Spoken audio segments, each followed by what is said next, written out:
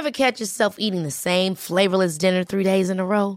Dreaming of something better? Well, HelloFresh is your guilt-free dream come true, baby. It's me, Keke Palmer. Let's wake up those taste buds with hot, juicy pecan-crusted chicken or garlic butter shrimp scampi. Hello Fresh.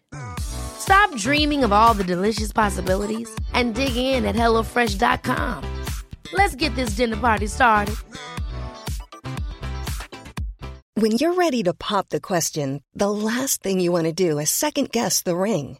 At BlueNile.com, you can design a one-of-a-kind ring with the ease and convenience of shopping online. Choose your diamond and setting. When you find the one, you'll get it delivered right to your door. Go to BlueNile.com and use promo code LISTEN to get $50 off your purchase of $500 or more. That's code LISTEN at BlueNile.com for $50 off your purchase. BlueNile.com, code LISTEN. This is episode 15 with Ricky Shetty.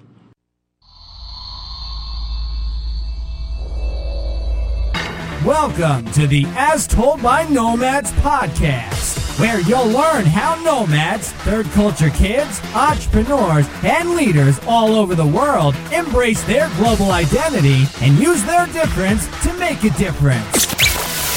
And now, having lived on 4 different continents, here's your host, Tayo Rockson.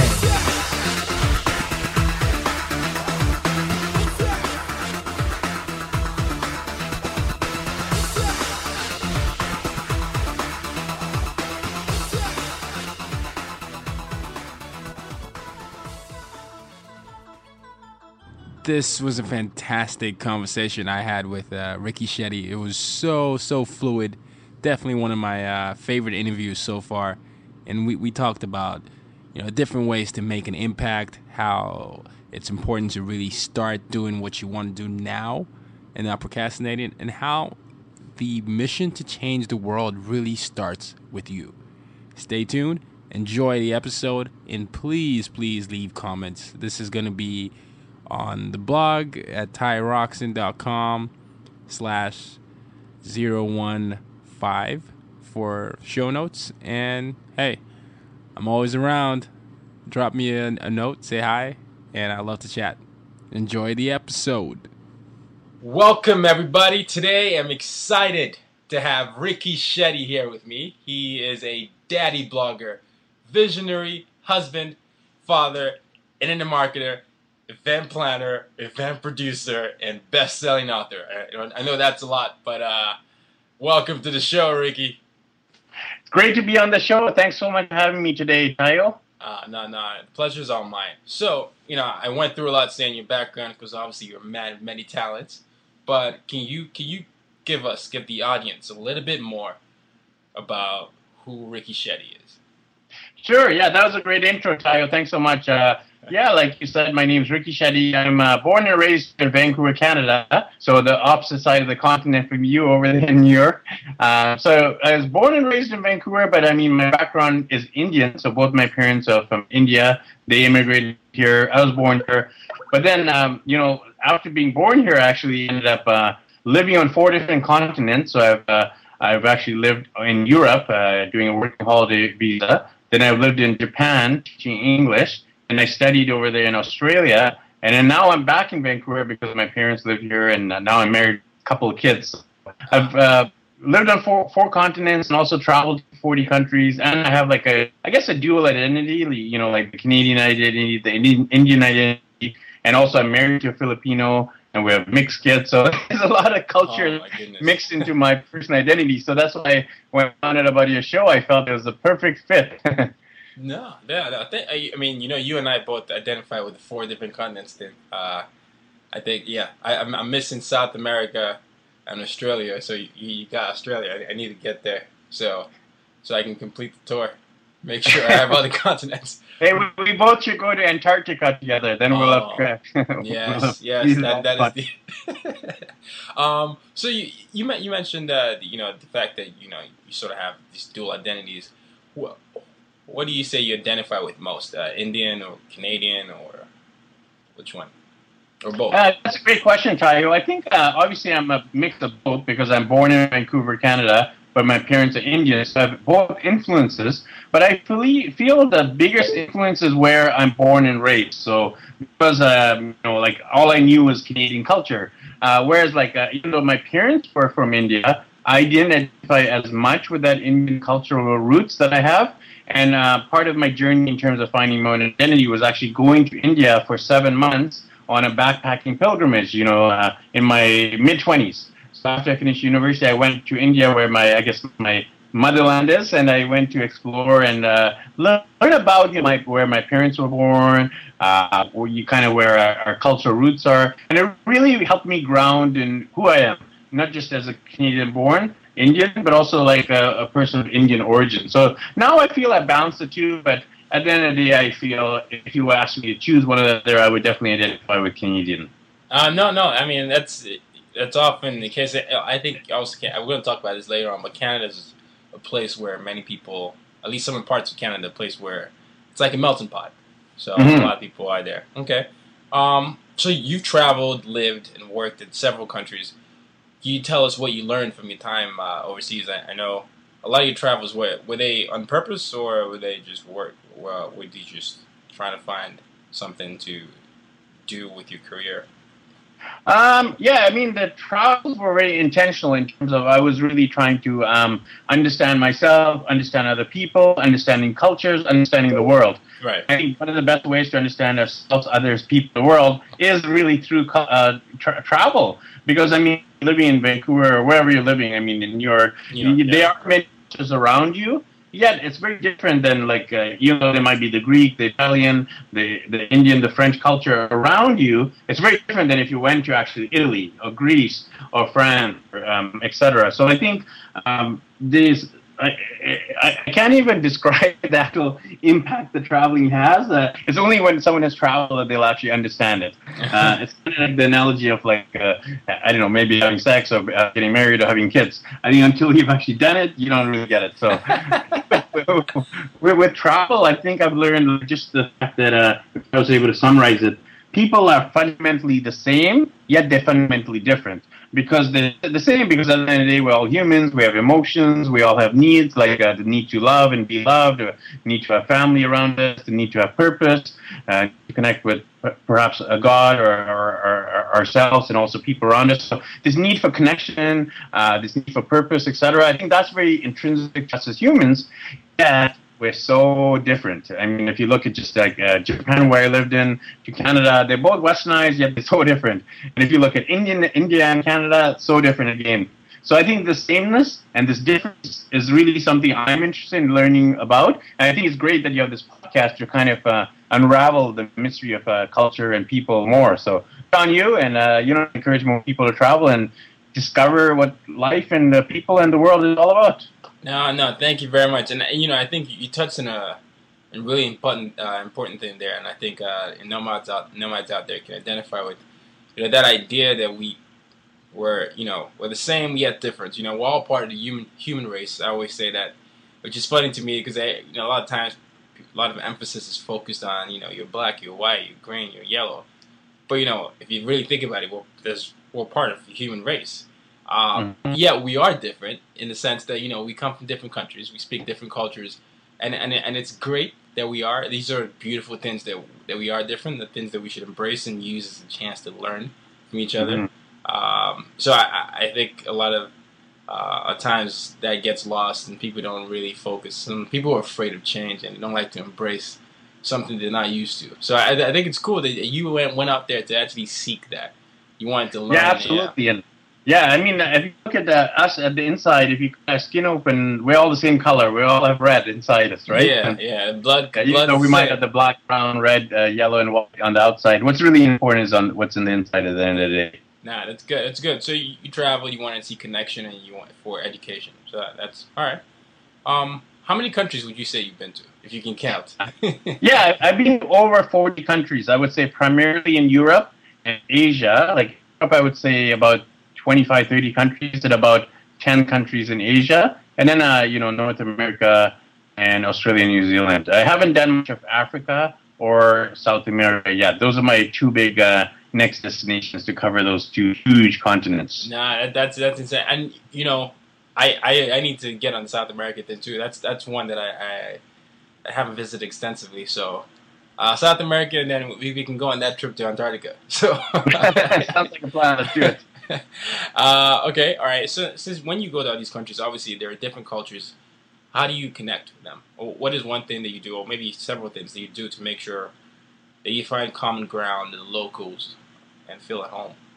Yeah, that's a great question too, Tayo. You know, a lot of us as tourists, when we go from North America to other countries, usually what we do is we just stay in our own bubbles. We look for people who speak English, and we basically do the typical tourist things. But the problem is when you're doing the typical tourist things, you're just hanging out with the tourists. You're not really getting to know the local culture. So what I did differently is I used, for example, I used a website called couchsurfing.com, and I basically stayed with locals when I was traveling around.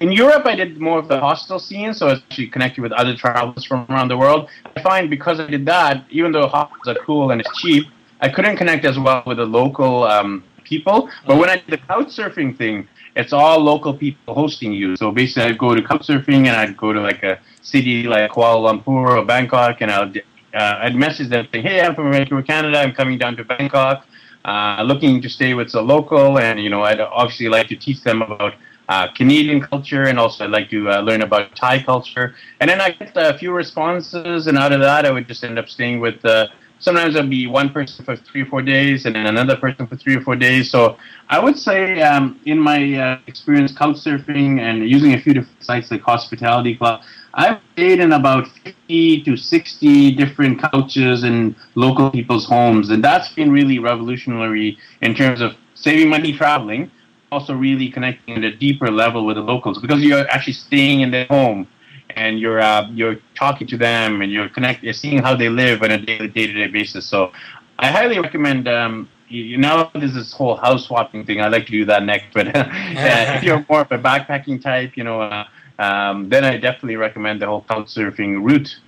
No, that's I haven't heard of that. So that's good that you brought that up. And I think what you just described is. It's very different from going out there. And you go there, you book a hotel, and then you sort of have to fend for yourself. But there, you're in a way you still have to fend for yourself, but you're forced to interact with locals. You have to go a little bit beyond using the keywords. Now you have to actually form sentences in languages. So that forces some sort of connection and interaction. So.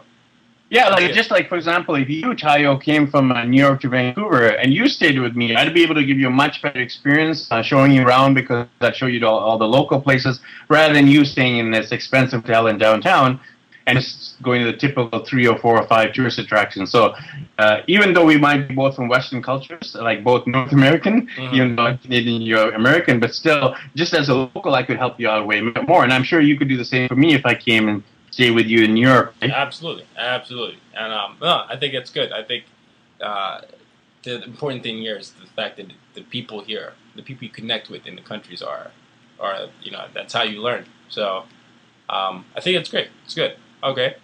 So let's transition here into your personal life. I know you mentioned it earlier. You said you were married to a Filipino and you have these amazingly beautiful kids, and that's also contributing to a wonderful mix and a very different background. So what's it like being married to someone from a different culture and then raising multicultural kids?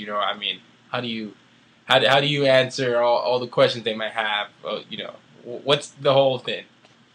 It's funny, your podcast is called As Told by Nomads, and now I feel like because I'm married with kids, I'm not as much of a nomad in the literal sense of the world, traveling as much anymore. Now I'm more of the settled down with married with kids kind of lifestyle. But even though we're kind of more stabilized now in terms of our lifestyle, we still like to be nomadic in terms of doing road trips or little excursions here and there. So I don't want to give up on that nomadic, I guess, the backpacking the traveling passion I have. So in terms of marriage and family, I actually met my wife at a little church here in Vancouver, so we both share the same faith. So even though we're from different cultures, we share the same faith, which actually helps bond us together.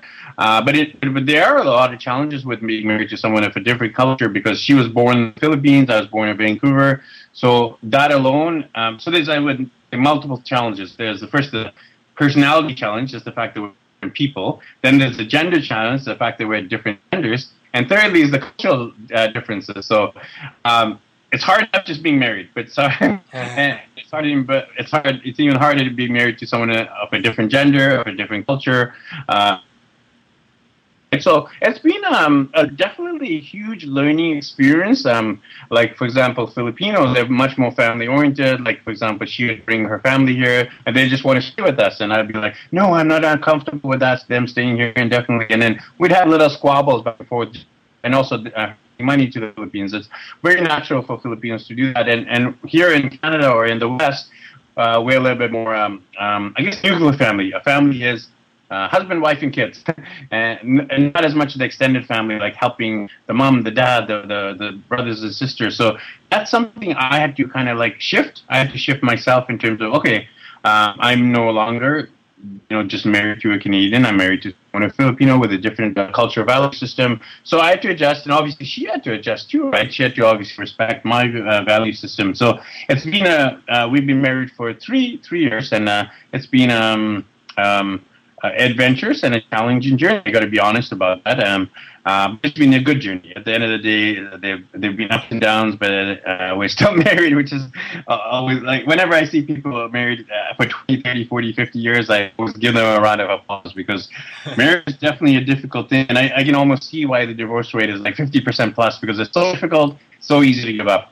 And in terms of the kids, like we have two beautiful kids, as you mentioned. One is 2 years old, her name is Rianne, and we have a 9-month-old son whose name is Ryan. So boy and a girl, and we're trying to teach them about almost 3 cultures now, because we're trying to teach them about the Canadian culture, where they're both born and raised in. We also try to teach them about my Indian ethnic culture, and we also try to teach them about my wife's Filipino ethnic culture, right? So, and also just about cultures generally. So it's, obviously those 3 would be the primary cultures, because they're obviously a mix of me and my wife, and they're born here. So we do that through, just like, for example, we went to the Philippines last year to visit my wife's family, and we plan to go to India so they can visit my extended family. So at the end of the day, they have to choose where they identify with, right? Just like I had to choose not between Indian and Canadian, but more about which would I see as a better fit for me, and they'll make that same decision when they grow up as well. No, that's amazing. I think you touched on a few things there. You were talking about how, for your marriage and everything, all that to work, education was really important. You have to understand, where she was coming from. She had to do the same for you as well. And it's just that understanding that people of different cultures do things differently. And your kids are living proof of being a third culture kid. They have they have all these cultures experience. And I can say the same thing. As a diplomatic kid, it's, you have all these countries you grow up in, and that's why I really identify with the third culture kid word, because it's you don't have to choose one. It's okay to embrace, the fact that you're a mix of others, and it's okay. And a lot of times, I think growing up, I struggled a little bit with, with the fact that, well, am I this, am I that? But once you sort of embrace that, you're a person of the world, it sort of becomes easier and okay to identify yourself. So yeah, I think that's good. I think you're definitely onto something there. So I can't wait to see what the little mini Shettys do in the world.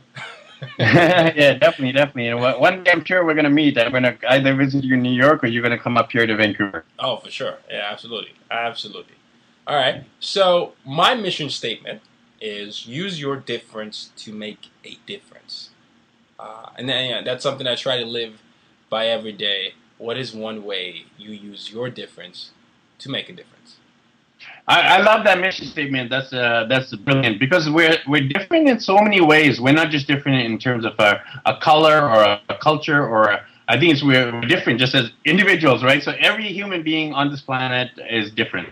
And we can use that difference, that uniqueness, that individuality to actually make a difference on a global scale. And I think making a difference globally or changing the world is really right in front of us. It doesn't have to be changing the world for little kids who are starving in Africa or in India or the Philippines. It could be just helping a homeless person in the streets of Vancouver or New York. Right. It could be just being a good dad to my 2 kids. It could be just being the best friend I can be to someone in need, right? So I think it's really about making an impact where you are. So currently I'm in Vancouver and I don't have access. I mean, I can obviously donate to kids in Africa or wherever else, but right now I'm here in Vancouver, so I'm making a difference. And I do a few things locally, like I'm big into community building. You mentioned I do events and productions. So I would say at the heart of what I do here locally, besides doing Daddy Blogger, is I run local communities around people, with a common purpose. So I have a community of local bloggers, I have a community of local foodies, I have a community of local dads, I have a community of local photographers. And my goal is really to build this community because a lot of people are searching and yearning and longing for community because we live in an era and a day of just like the I generation, right? The iPhone, the MySpace, everything's I-centric. And I think we need to shift it into a we-centricity. Like it's not about me anymore because if it's all about me, we're going to destroy this planet, we're going to destroy each other. But if we come at it more from the angle of it's about we, it's about us, it's about the human race, I think we're going to. Ever catch yourself eating the same flavorless dinner 3 days in a row?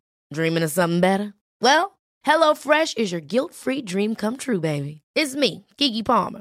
Let's wake up those taste buds with hot, juicy pecan-crusted chicken or garlic butter shrimp scampi. Hello Fresh. Stop dreaming of all the delicious possibilities and dig in at HelloFresh.com. Let's get this dinner party started. Hiring for your small business? If you're not looking for professionals on LinkedIn, you're looking in the wrong place. That's like looking for your car keys in a fish tank.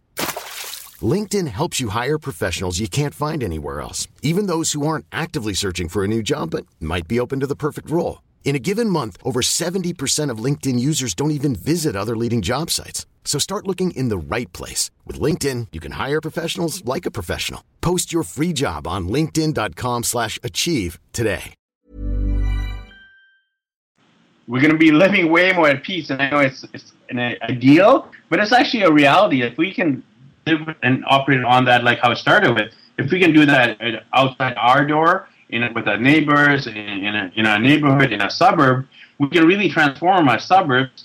And if we transform our suburbs, we transform our cities. If we transform our cities, we transform our provinces and states, transform the country, and then we transform the world, really. But where does it start? It starts with being the change that the world needs, right? Being that change where we live, just locally around us. Yeah, no, I think you're right. It's a fellow Indian, Gandhi, that said, be the change that you want to be.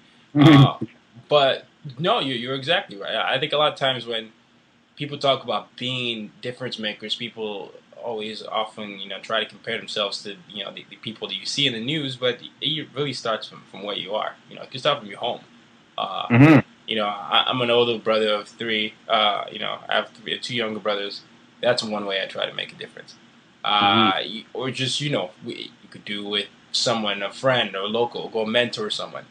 But it starts with one person, and then that hopefully sets up a chain reaction of that. So yeah, good.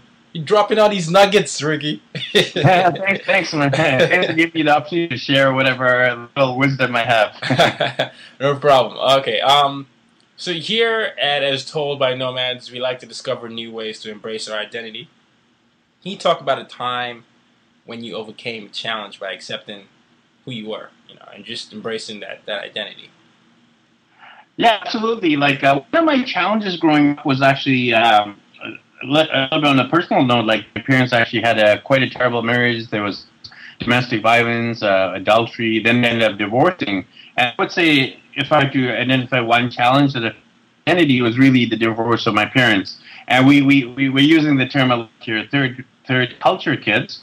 But there's also there's this whole identity of the children of divorce. and how does divorce affect children? And if we look at the divorce rate, it's like 50% plus, and it's who's it going to affect at the end of the day? It's going to affect obviously the husband. It's going to affect the wife, but primarily it's going to affect the children. And when the children are affected, it really affects everyone. It affects the world as a whole, right? Because the children are our next generation. So my struggle growing up was really about overcoming my parents' divorce and really not blaming myself, because a lot of children of divorce, they actually blame themselves for why their parents separated, and there's all this guilt and shame and confusion and I'm from my parents, but why do they separate? And I mean, it's different for everyone, obviously. Every child of divorce struggles with it, I think, but I think they overcome it to different degrees.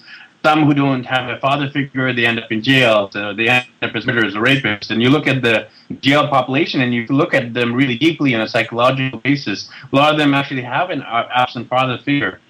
So in terms of me, there was this yearning and longing to understand who I am, independent of my parents. And that took me a while. I would say I actually was quite shy, introverted, and insecure in high school. In university, I started building my confidence in terms of just getting jobs that forced me to be confident.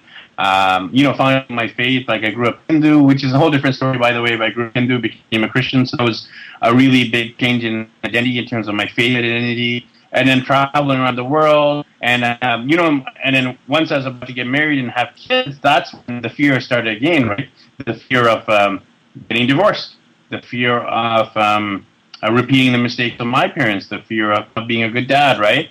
And that's part of the way why I started actually Daddy Blogger, is to be the best I can be and try to process, what it means to be a dad, and also help other dads who maybe come from a similar background as me. So this is a lifelong journey. It wasn't really one moment. I would say just it was overcoming challenge after challenge and just really fine-tuning who I am as a result of that. There's this whole thing about the diamond, right? The diamond gets polished through adversity. Wow. Yes. Wow.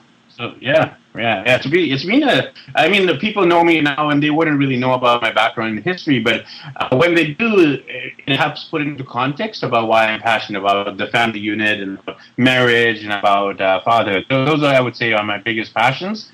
Because if you have strong families, then you have a strong society, and if you have broken families, you have a broken society.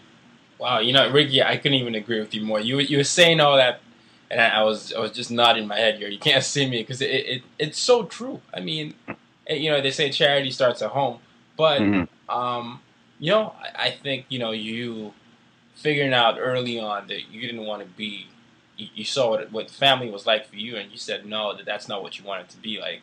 I think that's really key, and I think that's awesome that you've done that.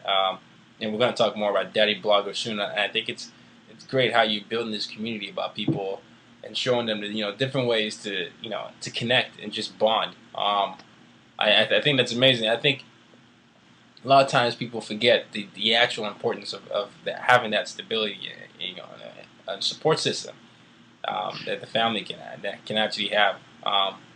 And then being a daddy blogger as well, that's also something that's not also emphasized on enough, because having a father figure does tremendously good things for kids all over. So I think it can do incredibly good things, but it can do incredibly bad things, right? Yeah, so having good or a bad. strong, stable father and a strong, stable family can really help form the future identity of kids. But having a broken family, absent father or alcoholic father, or even alcoholic mother too. I mean, you shouldn't always blame the dads, because sometimes the moms are bad too. But usually it tends, for some reason, it seems to be the dads are usually the ones that are bad and the moms are the ones that are good. But can't stereotype too much. But either way, I think having a broken family is going to affect you as an individual to some degree, right? No, I agree. It's completely true.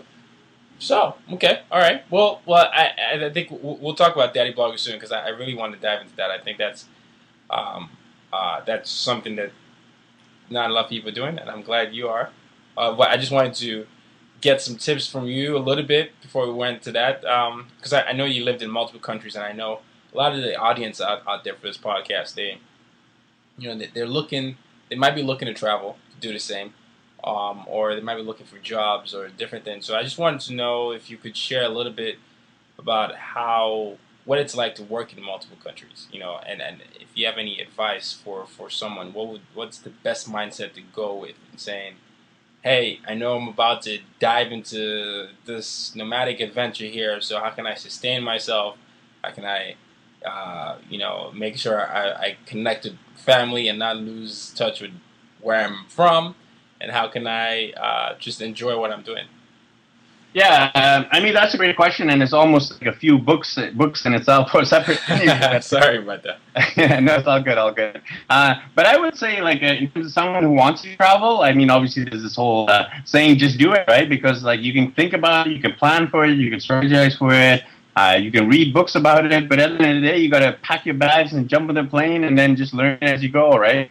But I think in terms of just, like, obviously you need to save some money for it, but you can also work overseas, like and I'm not sure about the situation in the U.S., but in Canada, part of the Commonwealth, like the former British Empire. So with Canadians, we can actually work in any of the Commonwealth countries. Like I can work in Australia, New Zealand, England, South Africa, Malaysia, Singapore. There's a lot of like former British colonies where Canadians can work in. So if there's anyone listening from any of those, we can do that until we are 30. So we can work it's called a working holiday visa. And that's obviously a good way to travel because you can work and travel at the same time. But like in the U.S. too, there's like WOOF.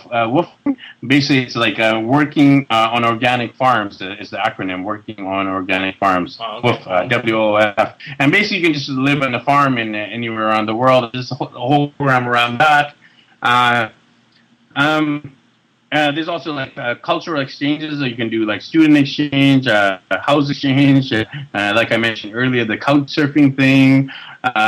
And you can just do it for the summer. But I would say, like, something like just backpacking, staying in the hostels, that's a good way to save money because, like the biggest cost would obviously be the hotel stays, right? Yeah. And that could be anywhere from 80 to 100 plus. But, if you stay in a hostel, that could be as little as like $20 a day in Europe. If you're staying in like Asia, that's as little as like $2 or $3. You can have your own private single room for a couple bucks a night, which is incredible. And you can actually travel a long way and a long time for a very relatively cheap price. So anywhere from $20 a day could cover you, including food, accommodation, and a little bit of like train and bus.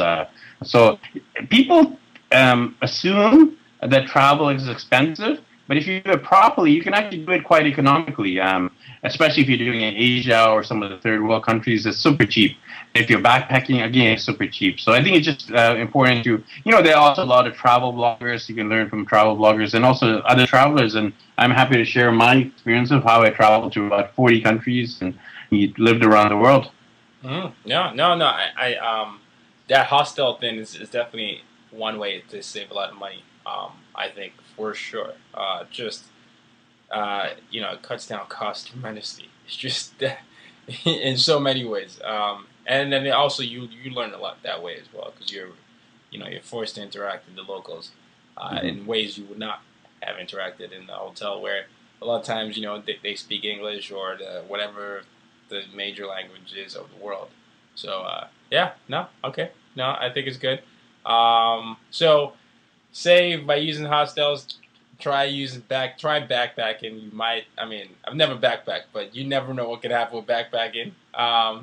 And if your country's connected with other countries, take advantage of that. Nigeria is actually a Commonwealth country as well. There you go.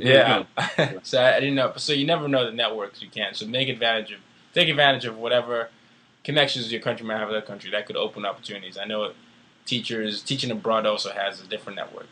So that's good. Okay. So back to Daddy Blogger because I really like the story.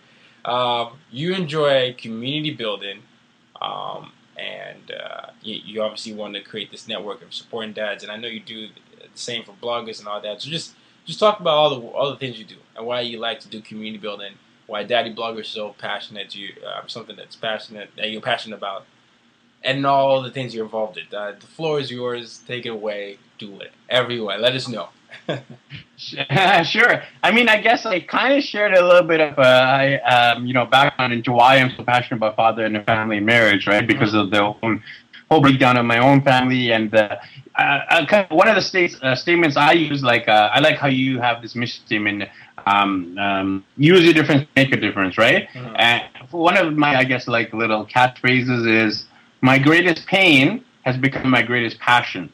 And my greatest pain was the whole breakdown of my family, the lack of a father figure. And now that's my greatest passion, is really to empower dads, to build up strong families, to build up strong marriages.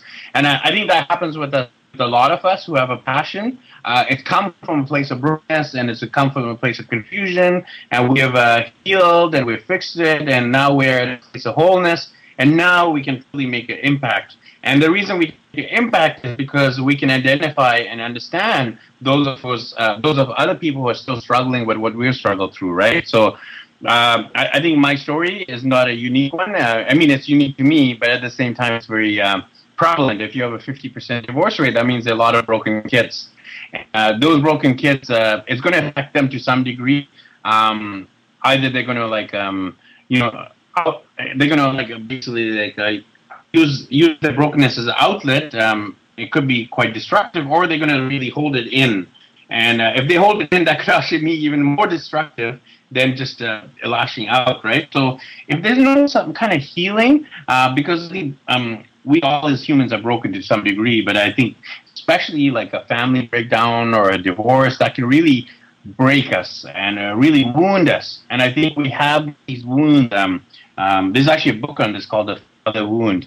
And I think no matter how good or how bad our father is, we all have these wounds because our dads aren't perfect, right? We could have a good or bad dad, but they might be too busy working, or they might have left when they're young. So I think it's really important to, first of all, admit and understand we have the wound, but then also seek healing of that wound. And we don't really have this culture, in North America, of the rites of passage, for example. I don't know, in Nigeria, your ethnic background, they probably do have a rite of passage, right? Yeah. There's some, with many cultures, tribes in Nigeria, they have similar sort of rites of passage. I know in other African countries as well, but, some families participate, some don't. It really depends on the family you grow up in.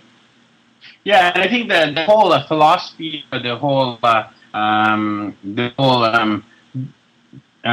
structure around rite of passage is a really important one, because there's a kid, and the kid through the rite of passage becomes a man. And in our Western culture, we don't have this rite of passage. So we actually have all these adult kids who haven't really fully grown up. They're still acting like immature adults. So even it affects their dating life. It affects the way they function in jobs. It affects the function just in managing the finances. So, and usually the rite of passage, I think it happens between father and son, or between father and usually between men. Men, if you look at the traditional African cultural tribal rituals, it's really about the men teaching the kid to hunt, or the men teaching the kid to survive on their own in the wild, right? And we don't really have that in North American culture. But it's really important, that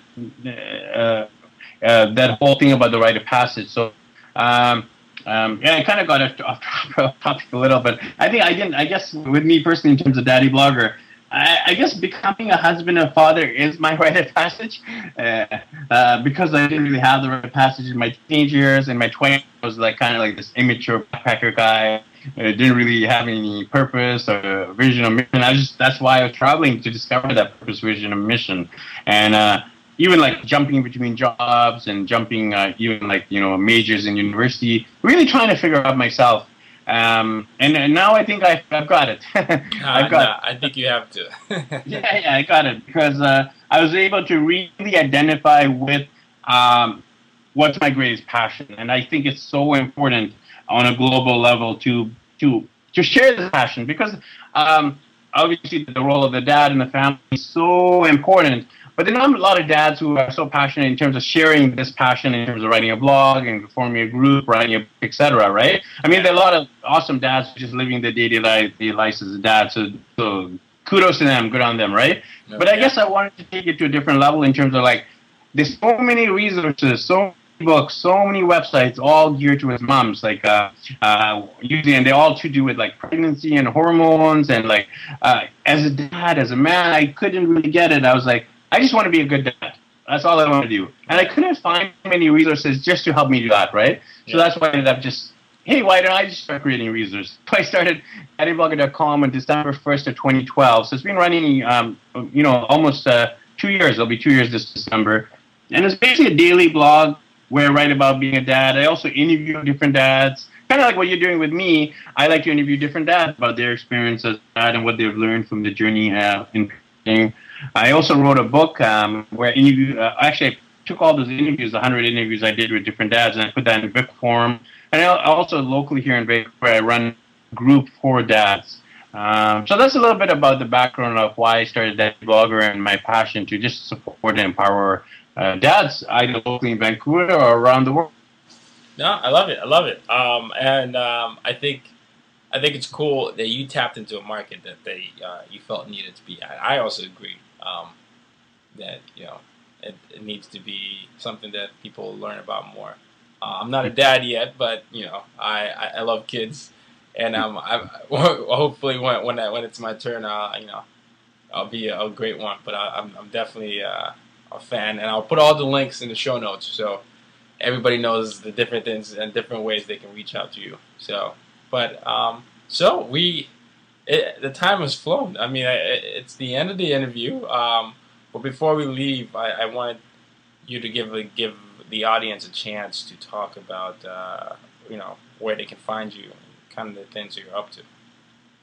Yeah, absolutely. Like the easiest way to find me and connect with me is just my website. It's daddyblogger.com, and I have all the different connections there on my social media. So I'm quite active on Facebook, Twitter, LinkedIn, Pinterest, Google+, Instagram, all the social media. So if you just go to daddyblogger.com, you can sign up for email updates. You can connect with me on Facebook. And, I interview different dads too. So if you're a dad listening, or if you know any dads, I love to interview them just about their experience. And I just love to connect with people at the end of the day. So, yeah, connect with me at daddyblogger.com. Yeah, and he's not kidding about being on Facebook. I tried to add him on Facebook, and they said it's reached the friend limit. So I couldn't actually add him. So, yes, he's a very social guy. Connect with him, very friendly. And thank you, Ricky. So, Tayo, I'm going to actually delete some people just so I can add you. So we're going to be friends soon. Stay tuned. We'll be Facebook buddies in the next few days. Oh, I'm honored. I'm honored. And once again, thank you so much for this. I really appreciate it. You've just been listening to the As Told by Nomads podcast. For more ways to use your difference to make a difference, as well as for show notes, head over to www.uydmag.com. Till next time, go out and make an impact in your world. Ever catch yourself eating the same flavorless dinner 3 days in a row? Dreaming of something better? Well, HelloFresh is your guilt-free dream come true, baby. It's me, Keke Palmer. Let's wake up those taste buds with hot, juicy pecan-crusted chicken or garlic butter shrimp scampi. Hello Fresh. Stop dreaming of all the delicious possibilities and dig in at HelloFresh.com. Let's get this dinner party started. Hey, folks, I'm Mark Maron from the WTF Podcast, and this episode is brought to you by Kleenex Ultra Soft Tissues, your ally to help tackle your allergy symptoms this season. I love the change of seasons, but nobody loves pollen and all those other things floating in the air that make you sneeze during this nice weather. Kleenex Ultra Soft Tissues are hypoallergenic and allergist approved, so fight back against watery eyes and runny noses without worrying about irritating your skin. For this allergy season, grab Kleenex and face allergies head on.